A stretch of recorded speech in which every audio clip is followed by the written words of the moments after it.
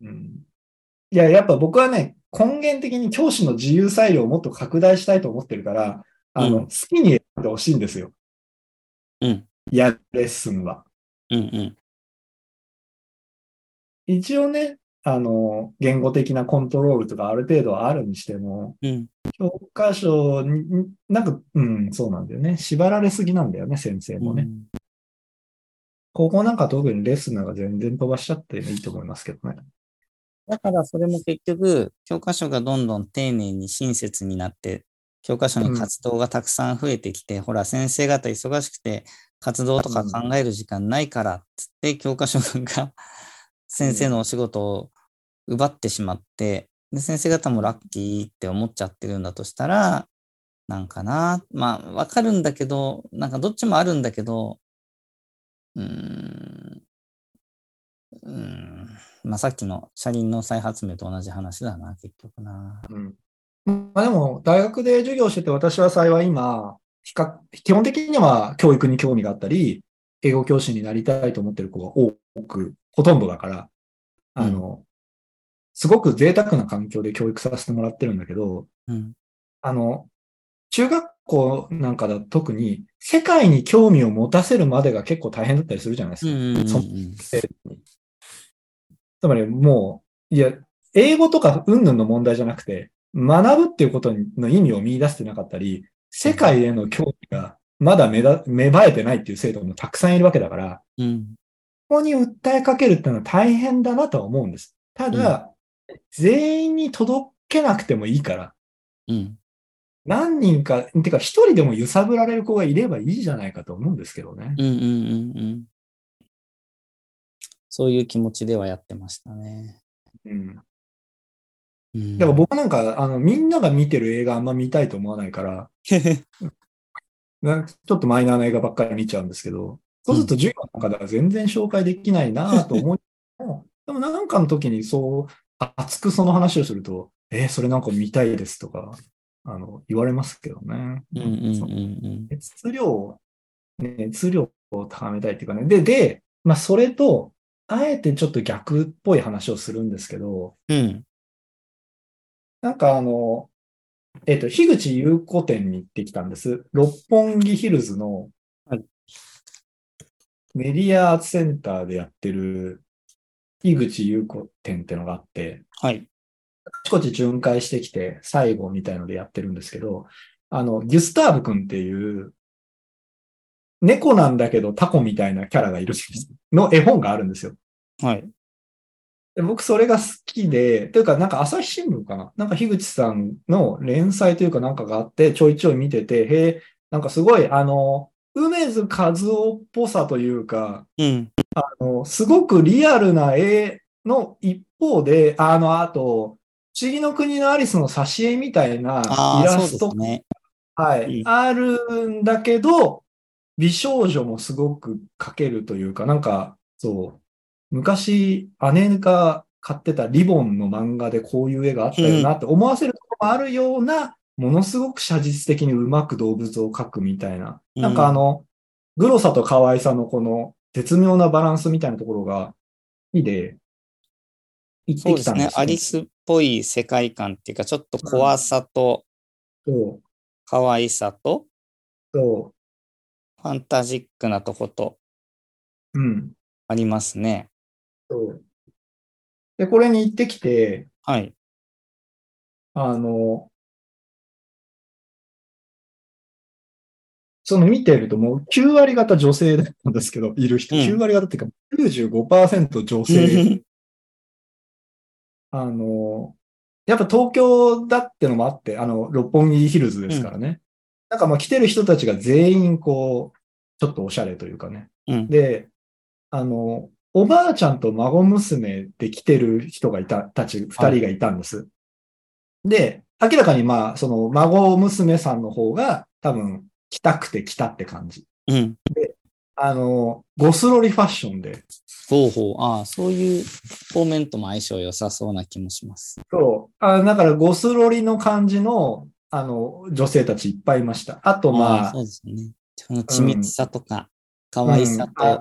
そう、アート系の専門学校通ってますみたいな感じの人とか、なるほど。はい。で、まあその孫娘さんがゴスロリ、もう見るからにゴスロリのファッションで身を包んでいて、おばあさんはとても上品な感じの、なんか、お花かお茶をやってますみたいな感じのおばあさんで、面白いペアだなと思って。で、おばあさんが一生懸命その孫娘に話してるんです。で、なんとかちゃん将来どうしたいの？何になりたいの？とか言って、何も考えてない。YouTuber になりたいとか言ってるんですよ。なんかやってるもんね。何やってるの？ YouTube では何を流してるの？とか言って、ゲームの中継やってる。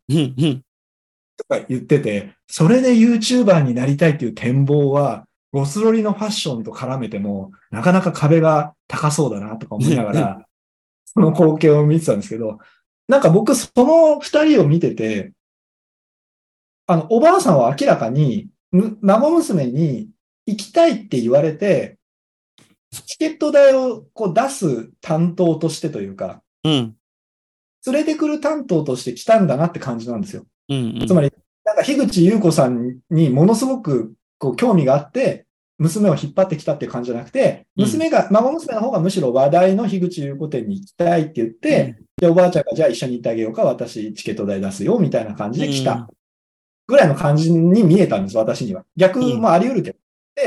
でも、おばあさんがすごくなんかいい感じの人で、まあ娘さんもいい感じの子なんですけど、なんか会話でそういう風にして、樋口優子店のこの作品自体についてはあんまり喋ってないんだけど、なんかそこで祖母と孫娘の会話が成り立ってて、いい時間を過ごしてたんですよね。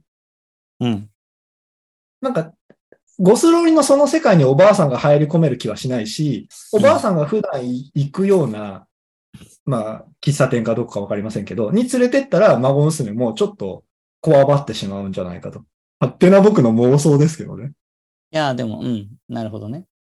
なんか、その樋口優子店が、こういう二人の対話の場所になるんだなと思って。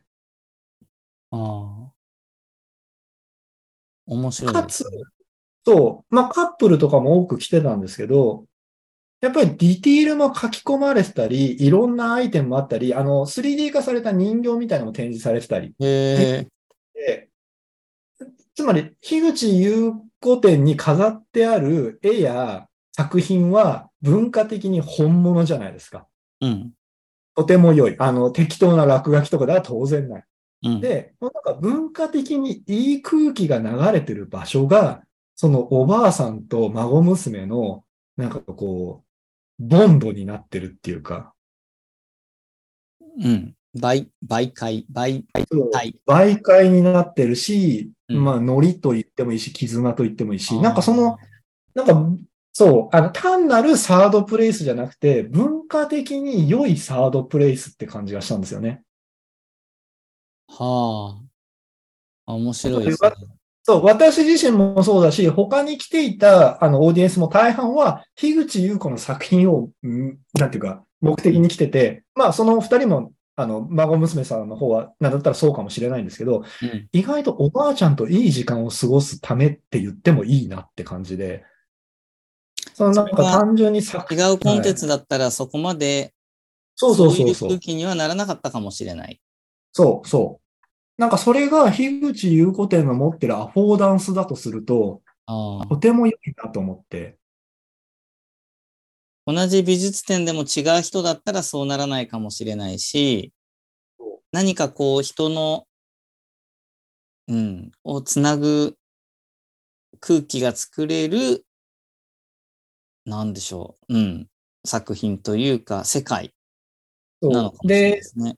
ちょっと前に、今どこ行ってるかわかんないですけど、吉武慎介さんって絵本作家の、吉武慎介展が名古屋に来てて、そこのね、同じことを感じたんですよ。まあ、そこは家族連れ、子供連れが多くて、で、カップルが混ざってみたいな。だからお子さんが遊んでる中にそれをちょっと感じたんですけど、で、その合間に、国立、科学博物館、読展っていうのに行ったんです。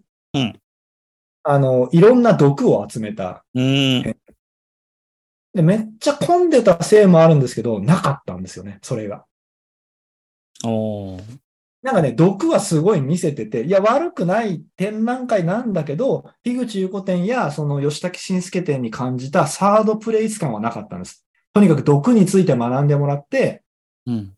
なるほど、なるほど、へへへ、ふふで終わりっていうかね。うんうん。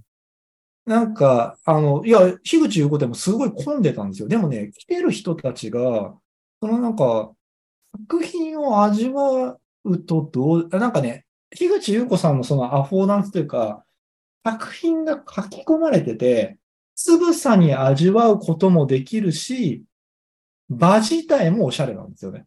ああ。なんか、寄っうん。ても引いてもいいみたいな。うん。なんかそこが多分良かったんじゃないかな、ちょっと思ってて。もう、前から樋口優子さんが好きな人たちはずっと寄って一つ一つ見てるんです。吉武慎介さんも細かく書き込んだメッセージとか小ネタとかをずっと見たりしてるんですよ。でも引いても、場としてなんか、とてもおしゃれで。樋口優子の作品のある空間っていうそうそう。ものが、場所としての価値が何か持ってるんですね、パワーを。だから、そこに紅茶出てきて、アフタヌーンティーですって言っても成り立つような部屋とかもあったりして、うんうん。そう。なんかそれがね、サードプレイスとしてとてもいいなと、そういうふうに思ってなかったから感じたんだと思うんですけど、私自身はね、行くときに。うん。だから、なんか、で、それを見て、英語の授業もそういうふうになってもいいんじゃないかなって、ちょっとアクロバティックなことを思うわあけです。あ、なるほど。なんか先生はね、文化的に濃いものを、ああだこうだと語ったり、あの手この手で味わわせようとしてくるんだけど、選手たちはそれに乗る子もいるし、乗らずに、まあでも居心地の悪くない場所だよねって言って、違うこと話してるみたいな。後で、なんか一緒に見たよねって言うかもしれうん。ないし。でも、英語の先生が結構少なくない人が目指してるのって、クラス内の友達同士で交流してほしいってことだったりするじゃないですか。英語うん。を介して、あるいはまあ言語を介して。そうですね。なんかそれってそのイメージでもいいっていうかね、なんか今どうしてもそれを一個にしちゃうっていうか、うん。あの、教材として伝えるものと、それについて話すみたいなことが、一つじゃなきゃダメで、で、このうん。表現を言って、こういう返しをしなきゃいけないみたいな、なんか狭苦しく自分たちでしてる気がするんですけど、うん。いや、居心地のいい喫茶店っていうか、もうちょっと高尚な、まあ僕が樋口優子店で見た光景ぐらいのが理想でいいんじゃないのってちょっと思ったりするんですよね。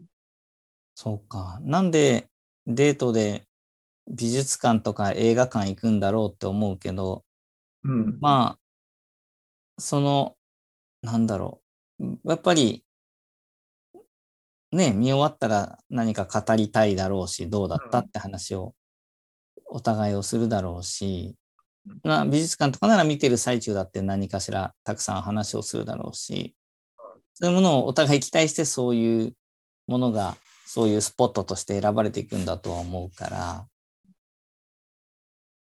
で、そこが、なおかつ何かこう、本物であればうん。いいってことなんでしょうね、っね。てなことを思いました。私、学芸員の単位取ってたっていうこともあって、うん。まあ昔から美術館とか博物館とか好きなんですけど、うんうん。で、美術館とかだと、大きい展覧会の時なんかは、オーディオガイドなんかも用意されてたり、うん。最近だとその、特別な日に、限定何名とかで、ツアーを組んだりとか、うんトークショーだったりとかもするじゃないですか。うん。うん。なんかそれって、僕はあまりっていうかもう全然個別最適化って今言ってる流れは、組みしませんけど、学びのタイミングそれぞれいろいろあっていいんじゃないを体現しているのが美術館や博物館じゃないのって思ったりもするんですよね。順路は誘導はしてるけれども、うん。それ以上は促してないですもんね。そどこで作品を見てもいいし、う。うん。どの作品に何分かけてもいいし。そう。で、吉武慎介展なんかはもう明確に子供さん来るのが分かってるから、子供向けの触るとことか解説とかあったり、カップル向けの映える写真ブースとか、まあカップルとか若い子向けの写真ブースがあったりとか、まあそういうのも作り込まれてたんですけど、樋口15展もそう、ルートは固定じゃなくて、戻ってもいいですとか、もう前提として書いてあって、まあ、著作権上、写真だけ限定されたエリアですとか、そういうのがあって、そういううるさいことはなくて、なんかその順路とかに学芸員の技が出るわけじゃないですか。はい。その配置とかね、空間、書き方とか。割と学べること多いなと僕なんかは思っていつも行くんですよね。パネルとか、このライティングとか、その作品を配置する感覚とかね。それがこう見やすく作ってあるなって感じる時もあるし、下手だなって思う時もあるし、まあこれはいろいろ制約あったんだろうなとかね。で、それを直接的に誘導する観点でいつも見てるけど、この間の樋口優子展は、なんかそれも超えて、サードプレイスとしてありなんだねと思って、これって結構、需要がこういう風になるっていう可能性ないかなとかちょっと思ったりしましたね。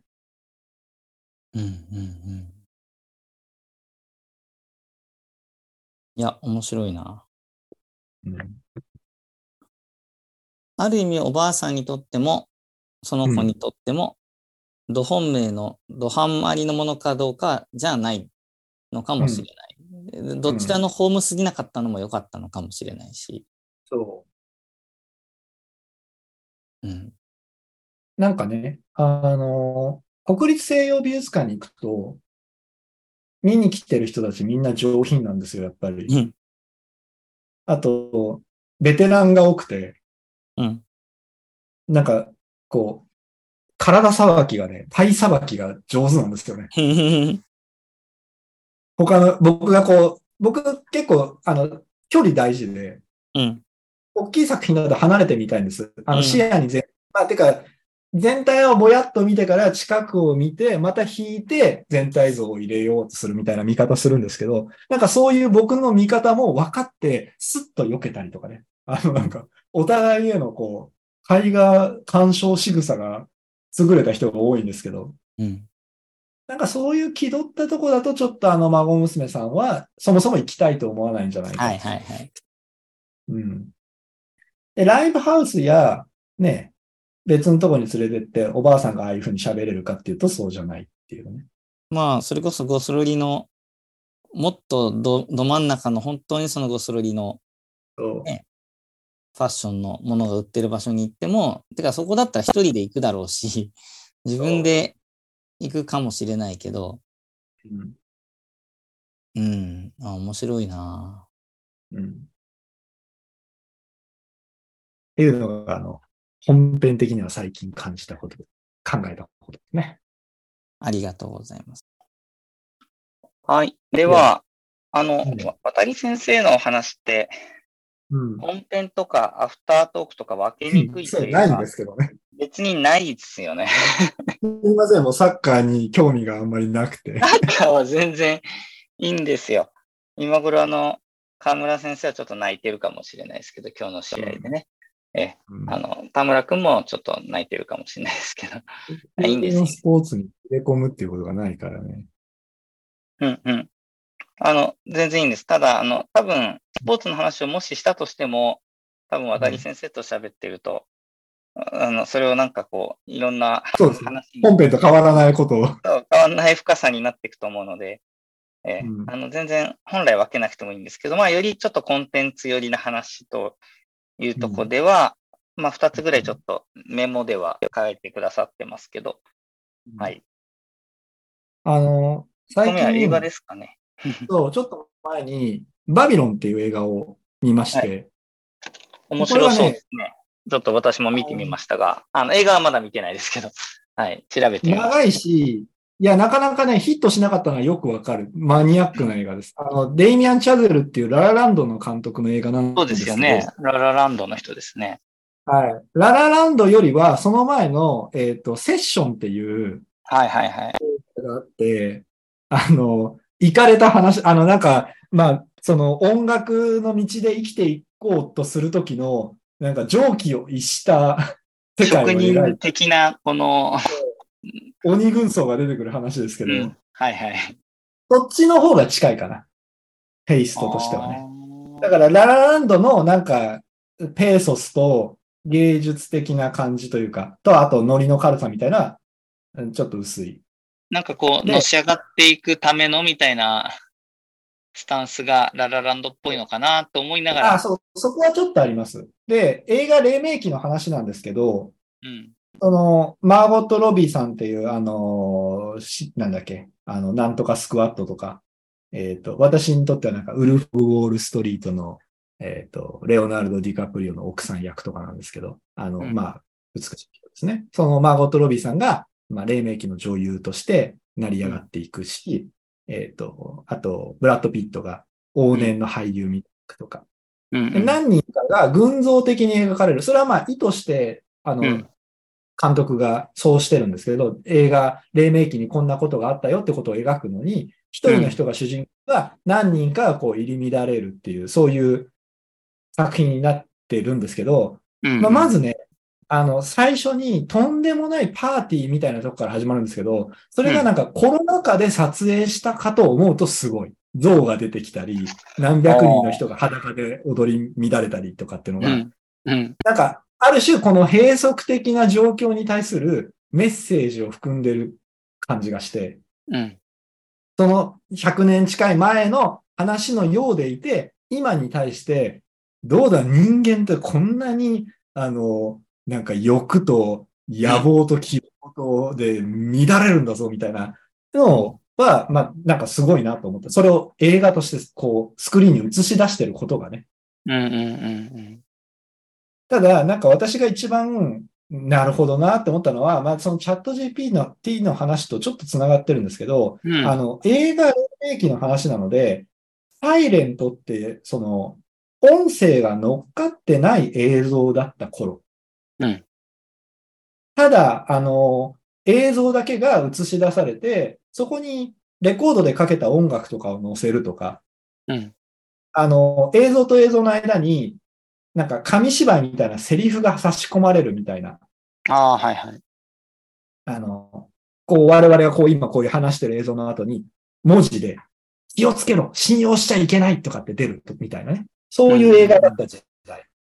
かうん。ら、トーキーって呼ばれるそのフィルム自体にサウンドトラックを乗っけられるようになった時代うん。のうん。転換うん。期が描かれるんです。うん。まあそこからちょっと先まで描かれるんですけど、で、デイミアン・チャデル監督、本当頭おかしいなと思うのは、そのトうん。ーキーになった時に、音声を取るから、うん。スタジオ全体をこう静かにして、で、ちょっとでもなんか雑音が入っちゃいけないみたいな時代だったことを描くために、うん。同じシーンを十何テイクやるのをそのままやるんです。なんか普うん。通、なんか何テイクもなんかちょっと、音が入っちゃった。誰だうるさくしたのはとか、ドア開けるなって言っただろうみたいなの、2、3うん。回で十分じゃないですか。うん。そのことを描くんだったら。ああ、なるほどね。陶器になってこういう音声の面ああ。で苦労だったんだね、みたいな。うん。普通に20分ぐらい使って十何回見せるんですよ。その失敗した過程を、失そう、敗して取りだからもう、直すっていう様子を。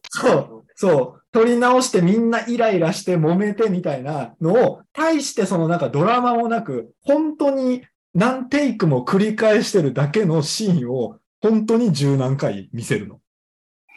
時間が経ってこれは十何回目ですっていうショートカットではなくそうそう、もう全部やるんです。その時そのなんか依頼間を、も含めて、うん。で、なんか、その演出が、だから、はしょらずに、そこに20何分使う必要あるっていうのが、もう、面白くて。うん。なんでもないシーンなんですよ。なんか、本当に映画としてはもうどうでもいい映画っぽい作り、映画の中での描かれ方も大した映画じゃないっていう感じで、なんか大学生になって一人暮らしを始めた子が、新しい寮に入ってきたっていうだけのシーンなんです。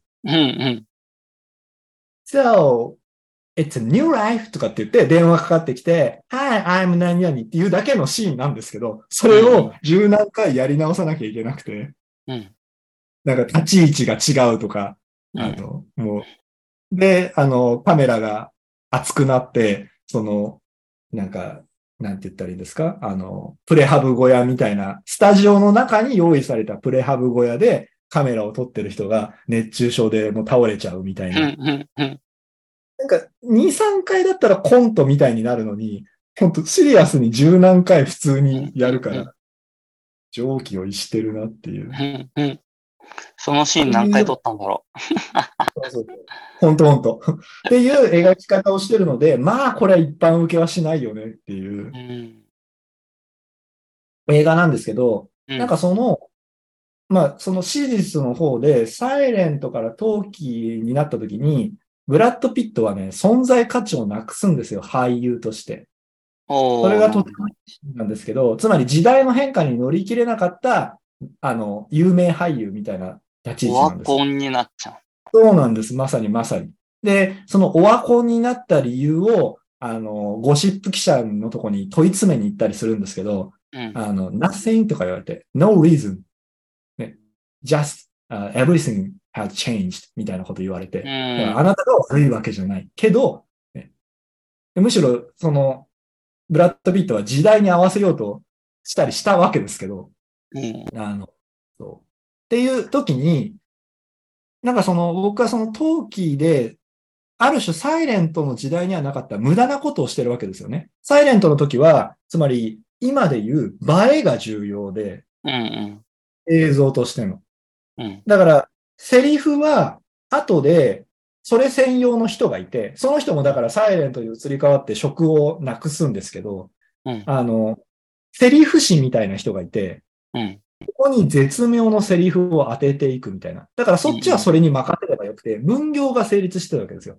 で、俳優は切り取られる白黒の映像の中でいかに観客に感情を伝えるかっていうか、そっちが俳優としての腕の見せ所だったわけです。で、今度、サイレントに陶器になると、音が重要になってくるから、ジーン・ケリーの雨に歌えばみたいな、歌える人が重宝されるようになってったり、音楽をそこに乗せる、っていうか音楽映画とかが、ブームになっていくみたいなことが描かれるわけです。でも、一方で、サイレントの時には、もう、すごい爆発シーンを撮ったり、その俳優が大げさに立ち回ったりとか、カメラ何台もダメにしていい映像を撮ろうと必死になったりとかしてたのが、陶器になった途端、大学生が部屋に入ってきて電話に出るだけのシーンを、もう、丸一日十何回も撮り直さなきゃいけない、みたいなことになってるのって、進歩なのか、対抗なのかって、わかんないじゃん。わかんなくなるっていうか。なんかそういうことを多分デイミアン・チャゼルも描きたかった気がするんですけど。皮肉としても描いてる感じかな？そう。カリカチュアとしてもそう。ことがね。そう。サイレント時代にあった大掛かりで、なんていうか、仰々しいとこもあるんだけど、大作だって感じの映画が、スモールスケールなしょっぱい映画になってったわけだけでもないけど、移り変わってったっていう。で、ジャズプレイヤーとかが重宝されるようになったりとか、音楽バンドとか、俳優が歌わせられたりとか、そういう風になってったみたいなね。だから僕らって技術が進化したときに、その技術の進化の面ばっかり見てるけど、やっぱりそこからなくなったものもあるわけですよね。なんかそれを見て、チャット GPT で簡単にテストが作れるよって言ったときに、これは田村先生、関大のね、田村先生とか言ってたんですけど、その要約を作ってくれるとか、パラフレーズしてくれるっていうのをチャット GPT がやってくれるっていうときに、一方で教材研究、そこに手間をかけて先生がやってたときに、教材研究とか教材、英文を見る、鑑賞眼みたいのを、養ってたのを、ちょっと、失われるかもしれないで警鐘を鳴らしてたように、なんていうか、便利になった反面、ほら、紙の辞書、電子辞書の議論はもういいんだけど、やっぱ電子辞書でパッパッパって押して出ると、紙辞書の時代の周辺の一覧性がなくなったみたいなことは言ってきたじゃないですか。なんかそういうのと同じようなことが、映画の歴史の中にはあったんだなっていうのをバビロンを見て、しみじみ思いましたね。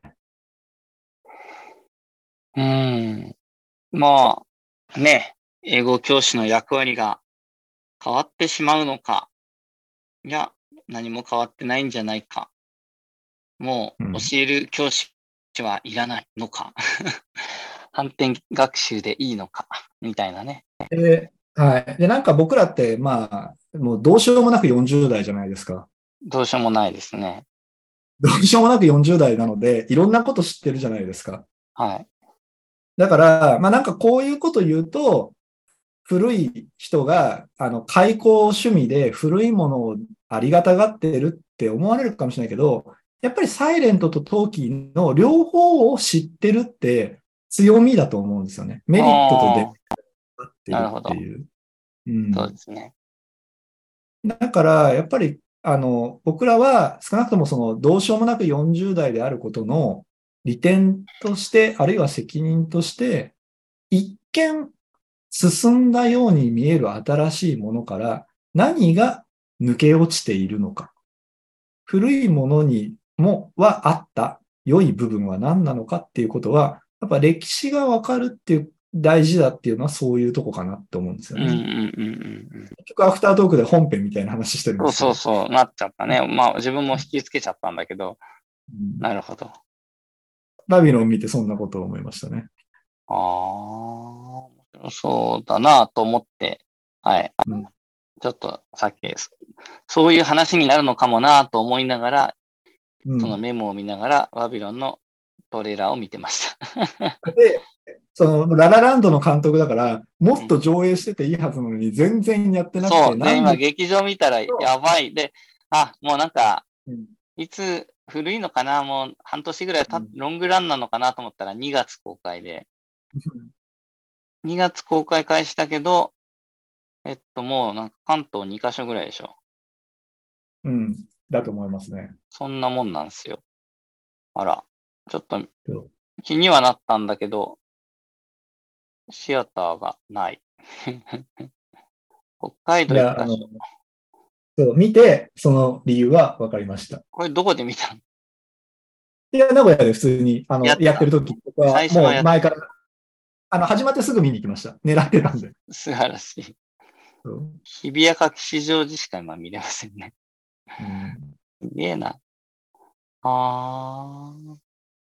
なるほどね。時代の変わり目で、なんかの役割や価値が大きく変わってしまうかもしれないときは確かに来るでしょうけど、ビフォーアフターを知ってることの価値っていうかね。なるほど。でもなんか、つい最近、NHK でも、テレビ黎明期の70周年、本放送開始70周年似たような番組やってて、テレビが最初の頃、テレビは熱きものなりとかって言って、実際にだから、実験放送の時は狭いスタジオの中で、カメラの機能が弱いから、ものすごい照明焚いてたので、スタジオ自体が熱かったっていう。もう全員、やけど、人形劇の人形が焼けちゃうぐらい熱かったっていう。自然発火して燃えちゃうぐらいね、熱かったっていう話で、黎明期の話やったりして、似たような話だなと思って見てたんですけど。なんかその映画の方は、バビロンってだからね、古代の都市でしょ？メソポタミアの。バビロニア帝国の首都ですよね。なんか崩壊した街になぞらえてバビロンって言ったり。でもね、やっぱね、映画じゃないと本当に描けないものは描いてるんですよね。で、ドラッグも、ね、裸もセックスも何でも出てくるから、これはまあ、ララランドと違ってみんなにお勧めできるってわけじゃないなってのはよくわかる。うん。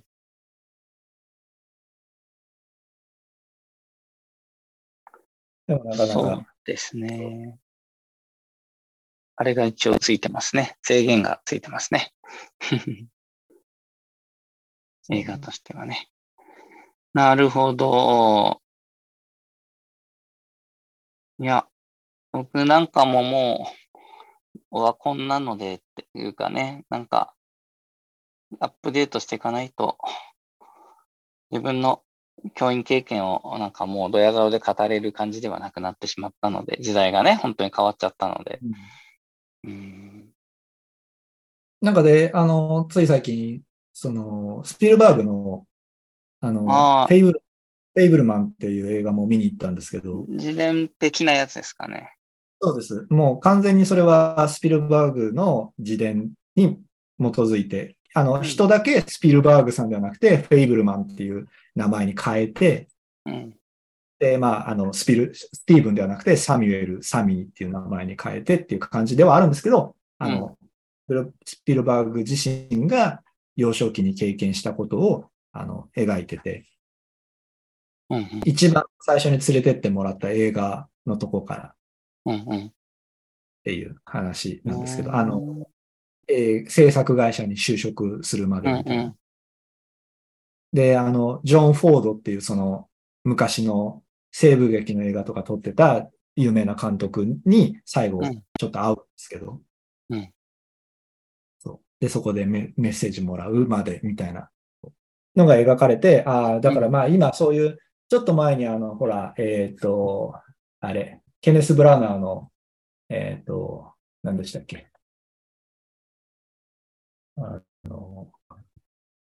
それも少年時代の、アイルランドの自分の少年時代のことを描いベルファスト。はい。ありましたね。まあだからそういうふうになんかこう、大御所が振り返る時期だなっていう感じ。あと、まあ時代の変わり目で、まあそういうね、一旦そういう時期のことを考えてもいいというか、成熟して捉えられるようになったっていうのが映画に今来てるのかなっていう気もしますけど。フェイブルマンもスピルバーグが、まあ、おじさん役の人がですね、なんだっけ、名前が今、ど忘れしたんですけど、ナンバーズっていう海外ドラマに出てる人で、お父さん役で。好きなんですよ。フェイブルマンズ。まあ、そもそも主人公のお父さんがポール・ダノっていう僕が好きな俳優なんですけど、ジャド・ハーシュね。ジャド・ハーシュ。が、そのおじさんとして現れるんですけど、まあ、その少年、スピルバーグの少年時代の時に、おばあちゃんが亡くなって、それで突如現れるんですけど、なんかサーカスをやってたとか、まあ怪しい設定なんですけど、芸術に身を捧ぐってことは家族を犠牲にするってことだぞ、みたいな。お前は映画を撮るのをやめられない、そうだろみたいな。いつか覚えておけよ、みたいな。いつか、そうするときが来るぞ、みたいな感じで。で、実際その後、そういう時が来るんですけど。クリエイターたるものみたいな感じですか。そう。なんか、まあ、スピルバーグってやっぱり分かりやすく撮る人なので、変にこう伏線たくさん張って後で最後に回収とかではなく、やっぱこう、一個一個山を登らせてくれる監督さんって感じだと思うので、その点では長いけど、まあ、フェイブルマンズの方は見やすく、これが後にこういう影響を与えたんだね、とか思いながら言いましたけど。なんかでも芸術を追求するっていうことは、ある種何かをね、こう、諦める覚悟を持てるか、家族とかそういうところのしがらみを断ち切る覚悟があるかみたいなのは、なかなか、はい。なるほどね、っていう。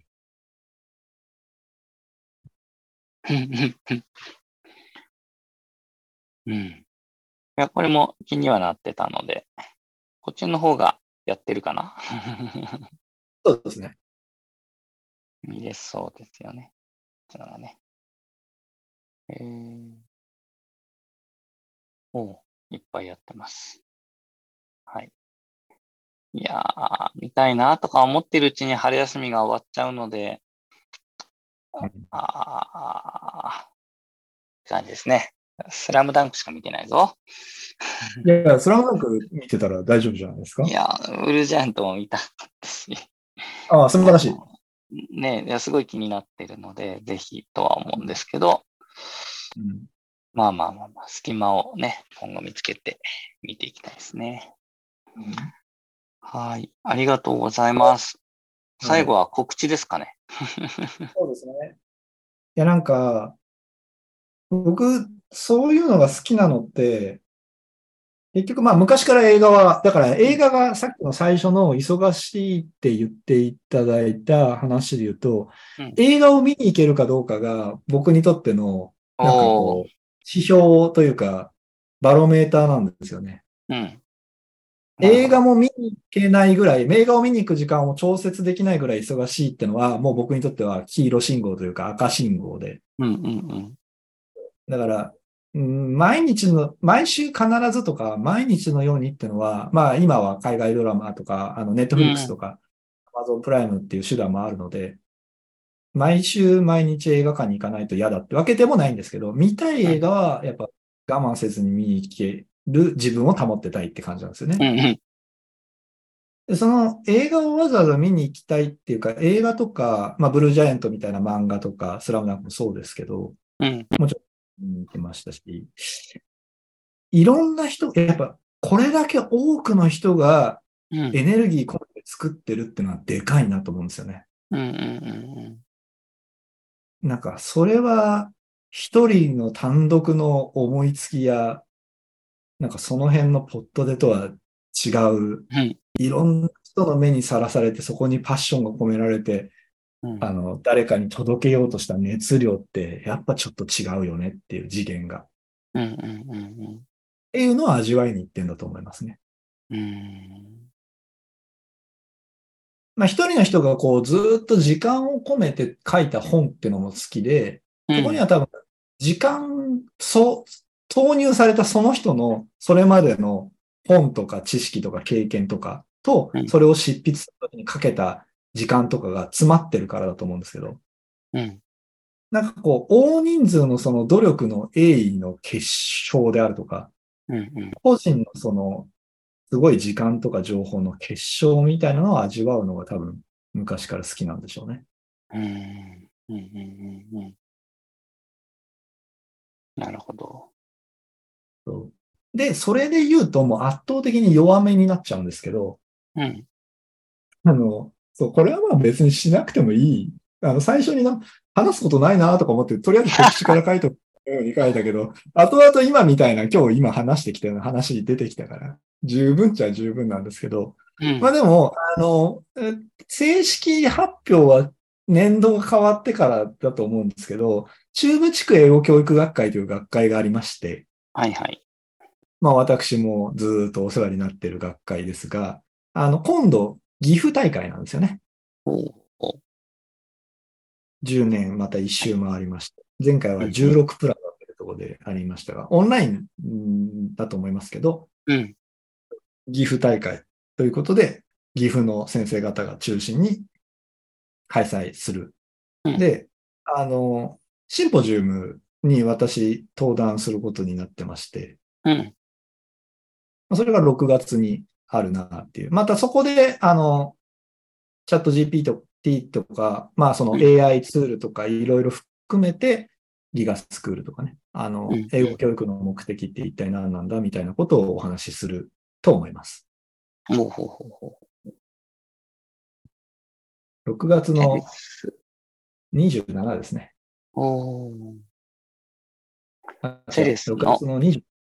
今年の新年度のセレスってことですね。まあ、これは実は配信されるのは多分年度変わってる4月になってからだと思うので、今年度と言うべきかもしれないですけど、のセレスの情報を今後ご注目くださいってことで言うと、まあ僕もちょっと、ケイトですね。関東甲信越英語教育学会は今年埼玉大会になってますので、まあオンラインなんですけど、そこでちょっと、はい、なんか出番ありそうなんで、情報解禁になりましたら、そちらもお伝えしたいと思います。いや、これで、まあ、発表、多分これが、公開される頃に、4月1日とかに多分発表申し込みとかがオープンになって、それと同時に一般、プログラムが公開されるんじゃないかというので、その時をお楽しみにでいいと思うんですけど、私以外の人が大御所で、で、まあ、私がだから中部地区英語教育学会の会員、退きましたけど、ちょっと前までまあ運営委員でしたし、なんですけど、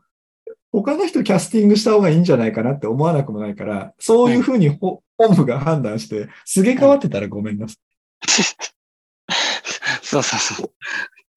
大丈夫。その場合はカットしましょう。そうですね。大丈夫です。でも、はい。そう。ちょっとね、もうね、まあ自分で言うのもなんだけど、アーリーアダプターだし、いろいろ詳しいから、聞かれるでしょ、学校の先生とかにも、ね。はい。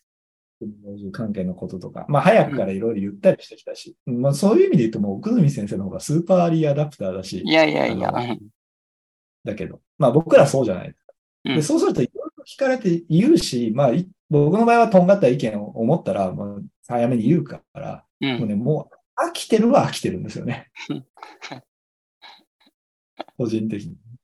まだみんなに届いてないところまで含めて飽きてるんですけど。いや、アダプトしてるけどね。もう手放してるのね。まあそうだよね。それはそういうことはありますよ。もちろん。まだみんなが問題だとか思ってなかったり、流行ってないことを問題だと思ったりするから、ちょっと本当は、この話は、お座敷を引き受ける以上しなきゃいけないんだけど、自分の中ではなってるところもあるんですけどね。まあでも皆さんと議論できるかと思います。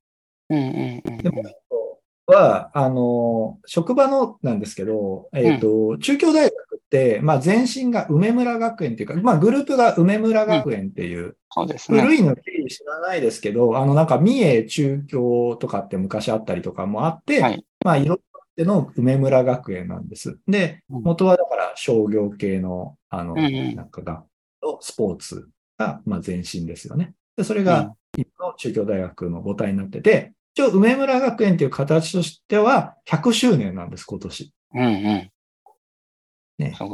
時間の流れの長さを、重みを感じますね。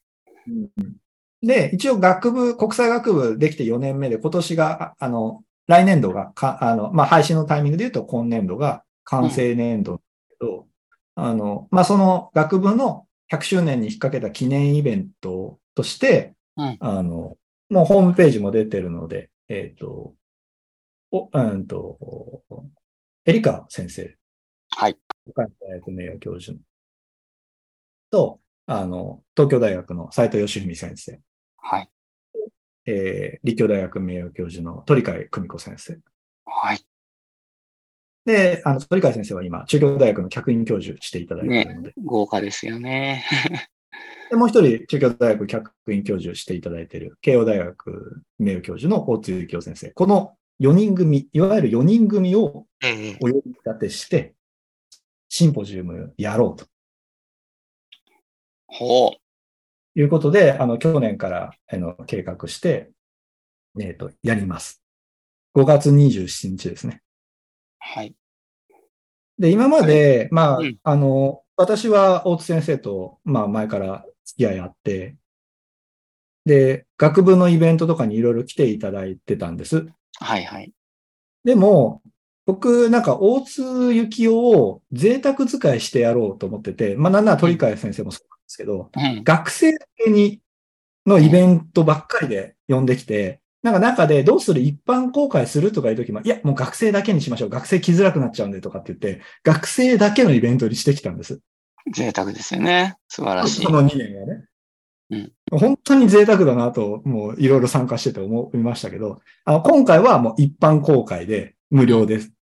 まあ、じゃあ一つだけ、オンラインでやってほしいっていう声はわかるんだけど、対面でやりたい。やっぱりこう、ね、可能なコンディションさえ整っていれば、顔を突き合わせて、賑やかに、ホールをいっぱいにして議論しようじゃないかっていうことで、まあ、大学の一番大きいホール、押さえてあるんですけど、何百人の方に来ていただいて、議論できればと。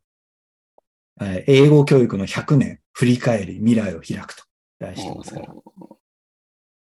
梅村学園の歩みの100年とね。これね、なんていうか、気を使った告知をするつもりはなくて、しなくてもまあこの4人だったら集まりますから。かなり。私がここで投げかけたいのは、で、これで、鈴木紀明先生って、まあ同僚なんですけど、中京大学のグローバル教育センターってところにいるんですが、今、英語を教えていただいて。まあ、鈴木先生が前半、鳥海先生とこで出身なので、前半してくださって、指名が入ったんです。鈴木さんに司会をお願いしたい。で、後半討論があるんですけど、僕は渡りにお願いしたいという指名が入って、専門にお願いしたい。4人からそうそう、4人から。4人から。4人から。別に僕、裏方でよかったんですけど、学生とかを取りまとめて、お願いで。くせ者に指名が入って、くせ者呼ばれてるから、もう出会えと、くせ者じゃと。まあ、ともあれ私が討論を引っかきますと。面白そう。で、そうするとね、まあ、英語教育の100年っていうのは、梅村学園100周年に引っ掛けた忖度タイトルのところもあるんですけど、振り返り未来を開くっていう時に、エリカ先生や斉藤先生いるから、振り返るのはもう十分じゃないですか。十分以上のタレントを振り返る。100年どこじゃなくね。振り返ってくれる。未来を開くを、このベテランたちをね、揃えるってところに、なんていうか、やっぱ若い矢がいっぱい欲しいんですよね。こう、言葉選ばないと失礼になっちゃうから難しいんですけど、全員だから仕上がりすぎたベテランたちなんですよ。だって斉藤先生だって3月で、退職で、ね、その後も東大で教えるにしても、まあ全員だから、一旦定年までは行ってる方々なわけですよ。そうね。そう。この人たちをもう前線に立たせる我々世代の不甲斐なさっていうとこも反省会ものなんだけど、まあでもこの4人がやっぱり客が集まるし、いいこと言うっていうので呼ぶわけだから、やっぱ若い世代がね、未来を開くときに、オポーネントして、いっぱい意見をぶつけてほしいなと思うんですよね。なんかいい役立くと、ベテランの言うことを、じゃあ面白くないなと思うんですよね。まあだからこそ私が司会として、抜擢されてるんだけど、ぜひね、ご都合つく方は5月27日の午後、名古屋に来ていただいて、指す質問をどんどん投げていただいて、私がそれを拾い、で、帰りにまあ、ね、ひつまぶしか、きしめんでも食べて帰ってもらえれば。素晴らしい。と思うんですね。大津先生はね、昔も、まだ慶応の頃か、パーティーを、なんか、ご体感の時かな。に、なんか、なぜか僕も行った記憶があって、僕のブログに当時、いきなりコメント欄に大津幸雄っていうコメントがついたんだよね。なんか僕が結構大津先生にこう、矢を放ってたんだよ、記事でね。そしたらそこに、大津幸雄ってコメントがついて、マジか読んでんのかとか思いながら。で、それがあったから行ったんだよね。で、その時にちょっとお話ししたら、なんか50を過ぎたらみんな、誰も文句言ってくれなくなっちゃって面白くないんだよねって話をしてて、だからなんかそういうコメントを書いてくれるのは嬉しいんだよみたいなことを言ってくださって。いや、これ僕、大津先生、この2月に集中講義あったんですよ。はい。で、僕、15分の14出たんですけど、一番楽し仕みに。事でどうしても、そう、仕事でどうしても出れなかった時間を除き、もうほぼほぼ解禁で受講したんですけど、まあ面白くて、うん。まあ今も変わらず学生たちが挑戦的な質問とかするのを喜んでますよ。うん。すごいよね。まあ、そのスタンスもすごいし、うん。鳥谷先生、輪をかけてすごいのが、5コマ3日間とか5コマやるって言って、いいやー、それすろいろな都合ごで5コいな。マになったんですよ。全然構いませんよとかって言って、どういう体力してんだっていう。すげえ、それ3は。コでも3コマ5日間ですら、すげえなと思って、ぐっうんうん。たりだよと。だから。でも、すごい楽しかったんですよね。いや、で、大津先生も本当に未だにパワフルでそういう感じなので、うん。そういうの欲しいんですよね。なんか4人が変な汗かくぐらいっていうか、思わずこう、身を乗り出して言い返すぐらいの方が欲しいなと思うんそうだですよね。よね。いや、そうしていかなきゃいけないし、そこに面白いことが、まあ、お互いの世代とも分からなかったものが何か見えるかもしれないし、まあ、世代の話じゃない部分もあるし、そうそうなんだよね。いや、面白いイベントだと思いますし、対面でっていうのもね、なんかやっとそういうことが、まあ、実現してよかったなと思いますし、はい。5月27日ということで、ぜひ。はい。はい。よいしょ。はい。まあ、だいたいそんな感じで、予定よりはちょっと長く、まあ、ちょっと、スタートが遅くなったりですね、途中、ドタバタもしてたので、あれなんで、編集したら、まあ、いつもぐらいになっちゃうんですけど、はい。お話をいただきました。まあ、さっきも言ったんですけど、なんか別にどの話、これ繋がろうと思えば全部繋がるみたいなところがあるなって気がするし、面白いですね。渡先生の話は相変わらずね。本当に、アフターも何もないんだよな、これな。どういう目次書くかな。まあいいや。ここはまあ負担はない。そう、ないんです。だって、始まる前も雑談っぽく始まってるけど、めっちゃそのまま普通に本題に入ってるので、さすがだ。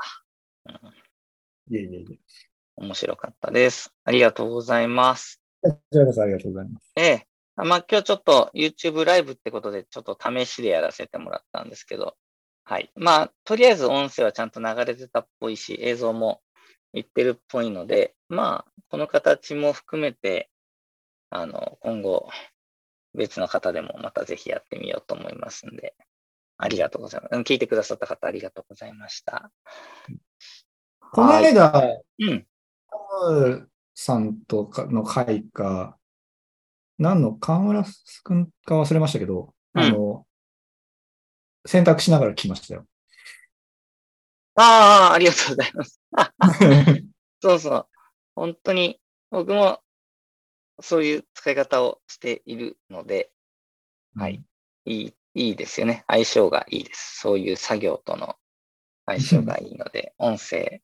まあ、その時にこういう話を聞きたいかどうかは、その人によるんですけど、もっとね、軽いポッドキャストがいいって人ももちろんいるとは思うんですけど、まあまあままあ、求められたところに行くんですけど、なんかこう、私としてはね、文章の方が、やっぱり整えて考えて書いてるので、難しいって言われるんですけど、難しく書いてるとこもあって、うん。そっちの方が自分としては好みなんだけど、なんか奥住先生がこうやってやってるのを見たり関わらせてもらうと、うん。私もなんか週1ぐらいでラジオみたいな感じでやった方がいいのかなってちょっと思わなくもないんですけどね。でもこうやっうん。て、やっぱりね、でも人と、なんか僕もソロでもこのコンテンツとしては配信してるんだけど、やっぱり一人語りはやっぱ難しいなって思ってて、やっぱこうやって誰かと話している方が、まあ楽は楽なんですけど、より内容もまあ当然深まったり広がったりするなってのは感じてて、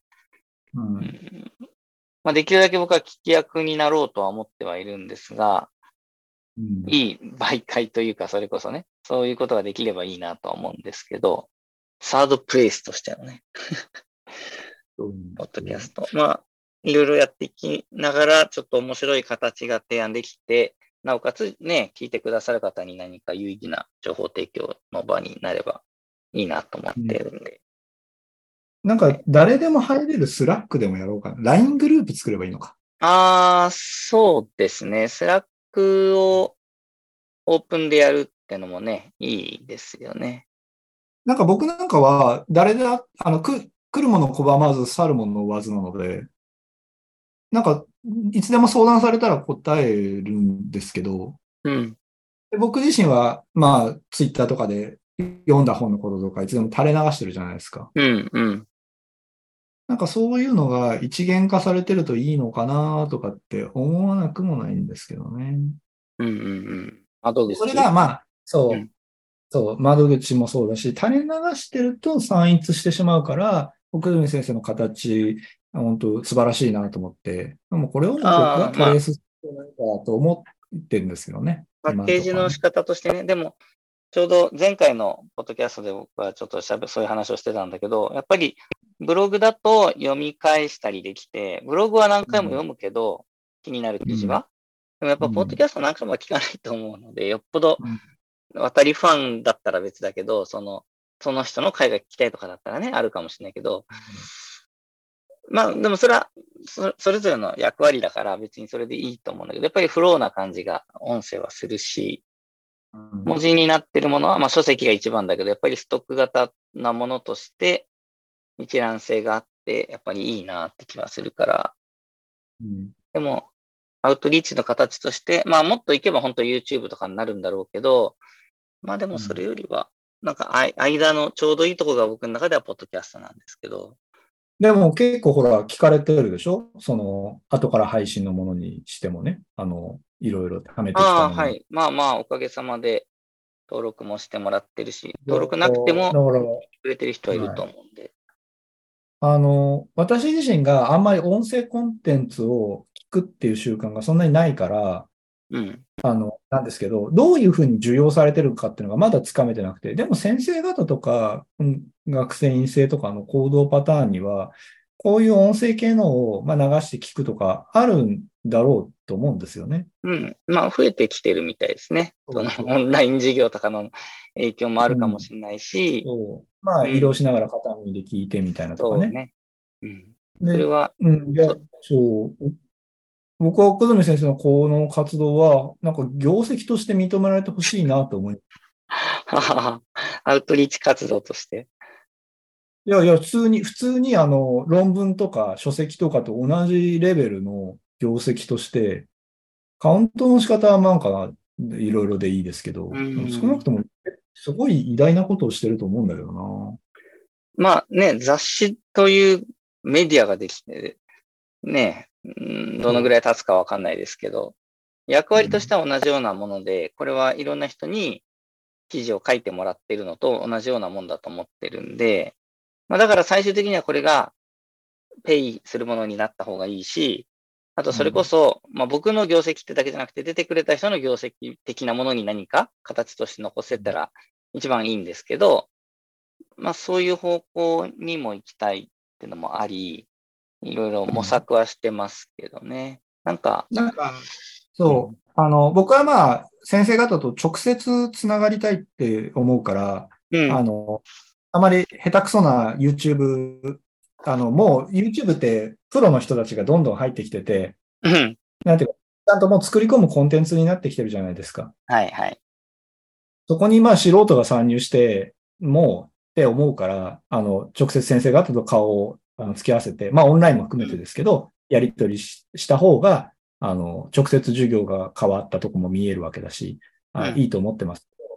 だから YouTube の方には行かないんだけど、別に、こう研究者とかがどんどんそういうふうにメディアを変えてって、YouTube のコンテンツが研究業績になってとか、教育業績になってとかっていうことを言いたいわけじゃないんだけど、でもなんか少なくとももう、ここの辺で超えてるよねっていう、従来の枠組みの単調、強調みたいなあれでね、各そうですね。部分に、奥住先生が貢献してることはすごいあるよねっていうね。これなんかもその書いてある例ですね。だから僕自身もすごい参考にさせてもらってるんですけど、ここまでのオーガナイズ力はないというか。いや。まあ、僕が話したい人と話したい話をして、でも前も言ったと思うんですけど、本当学会の後の懇親会とかってくだらない話もしてるけど、めっちゃ面白い話してて、これみんな聞けばいいのにとかっていつも思ってたから、もちろん学会とかそういう場に運ぶから聞けるっていう優位性とか、そういうアドバンテージはそのままでいいんだけど、それと似たような体験を、パッケージングされたものでもいいからね、お裾分けしたいなっていうのはあるかな。なんか最初に今日話してた単元構成論みたいな話だったら、前に出てから今回に至るまでのこの時間の間にっていう感じで、話したわけですけど、はいはい。最近見た映画の話とか、読んだ本とか、見に行った授業で感じた話みたいな程度だったら、本当オールナイトニッポンみたいな枠をくれたら、やってもいい。誰かもうこの YouTube ライブも、これは、垂れ流しですけど、そうね、最初からライブ的にやってもいいのか、もともとね。そうそう。僕だから、撮って、それを編集して、うんぬんってよりは、生ラジオのオファーがあれば、なんかこう、教育のことがわかるディレクターの人を前にして、最近あった教育関連のネタについて喋るオールナイトみたいなのは、なんか機会があったらやってもいいなってちょっと思いますけどね。その需要があるかがそもそもわかんないから。そうなんだよね。そう。だから、せっかくある、少しでも需要を掘り起こすためには、リアルタイムじゃなくても、そこのコンテンツにアクセスできた方がいいから、一応編集して保存したものを配信するような形には今はしてますけどね。いつまでも立場は気にせず喋り続けて、こういうことが好きに喋れなくなったらもうこの業界からは身を引こうと思うんですけど、もし私の生のラジオ番組の希望があれば、こちらの宛先まで。ぜひぜひ、ご要望をお寄せいただいたらお届けしますので。はい。ありがとうございます。楽しみにしてます。はい。はい。ということで、遅い時間まですいません。ありがとうございました。ありがとうございました。はい。また、ぜひお呼びしますので。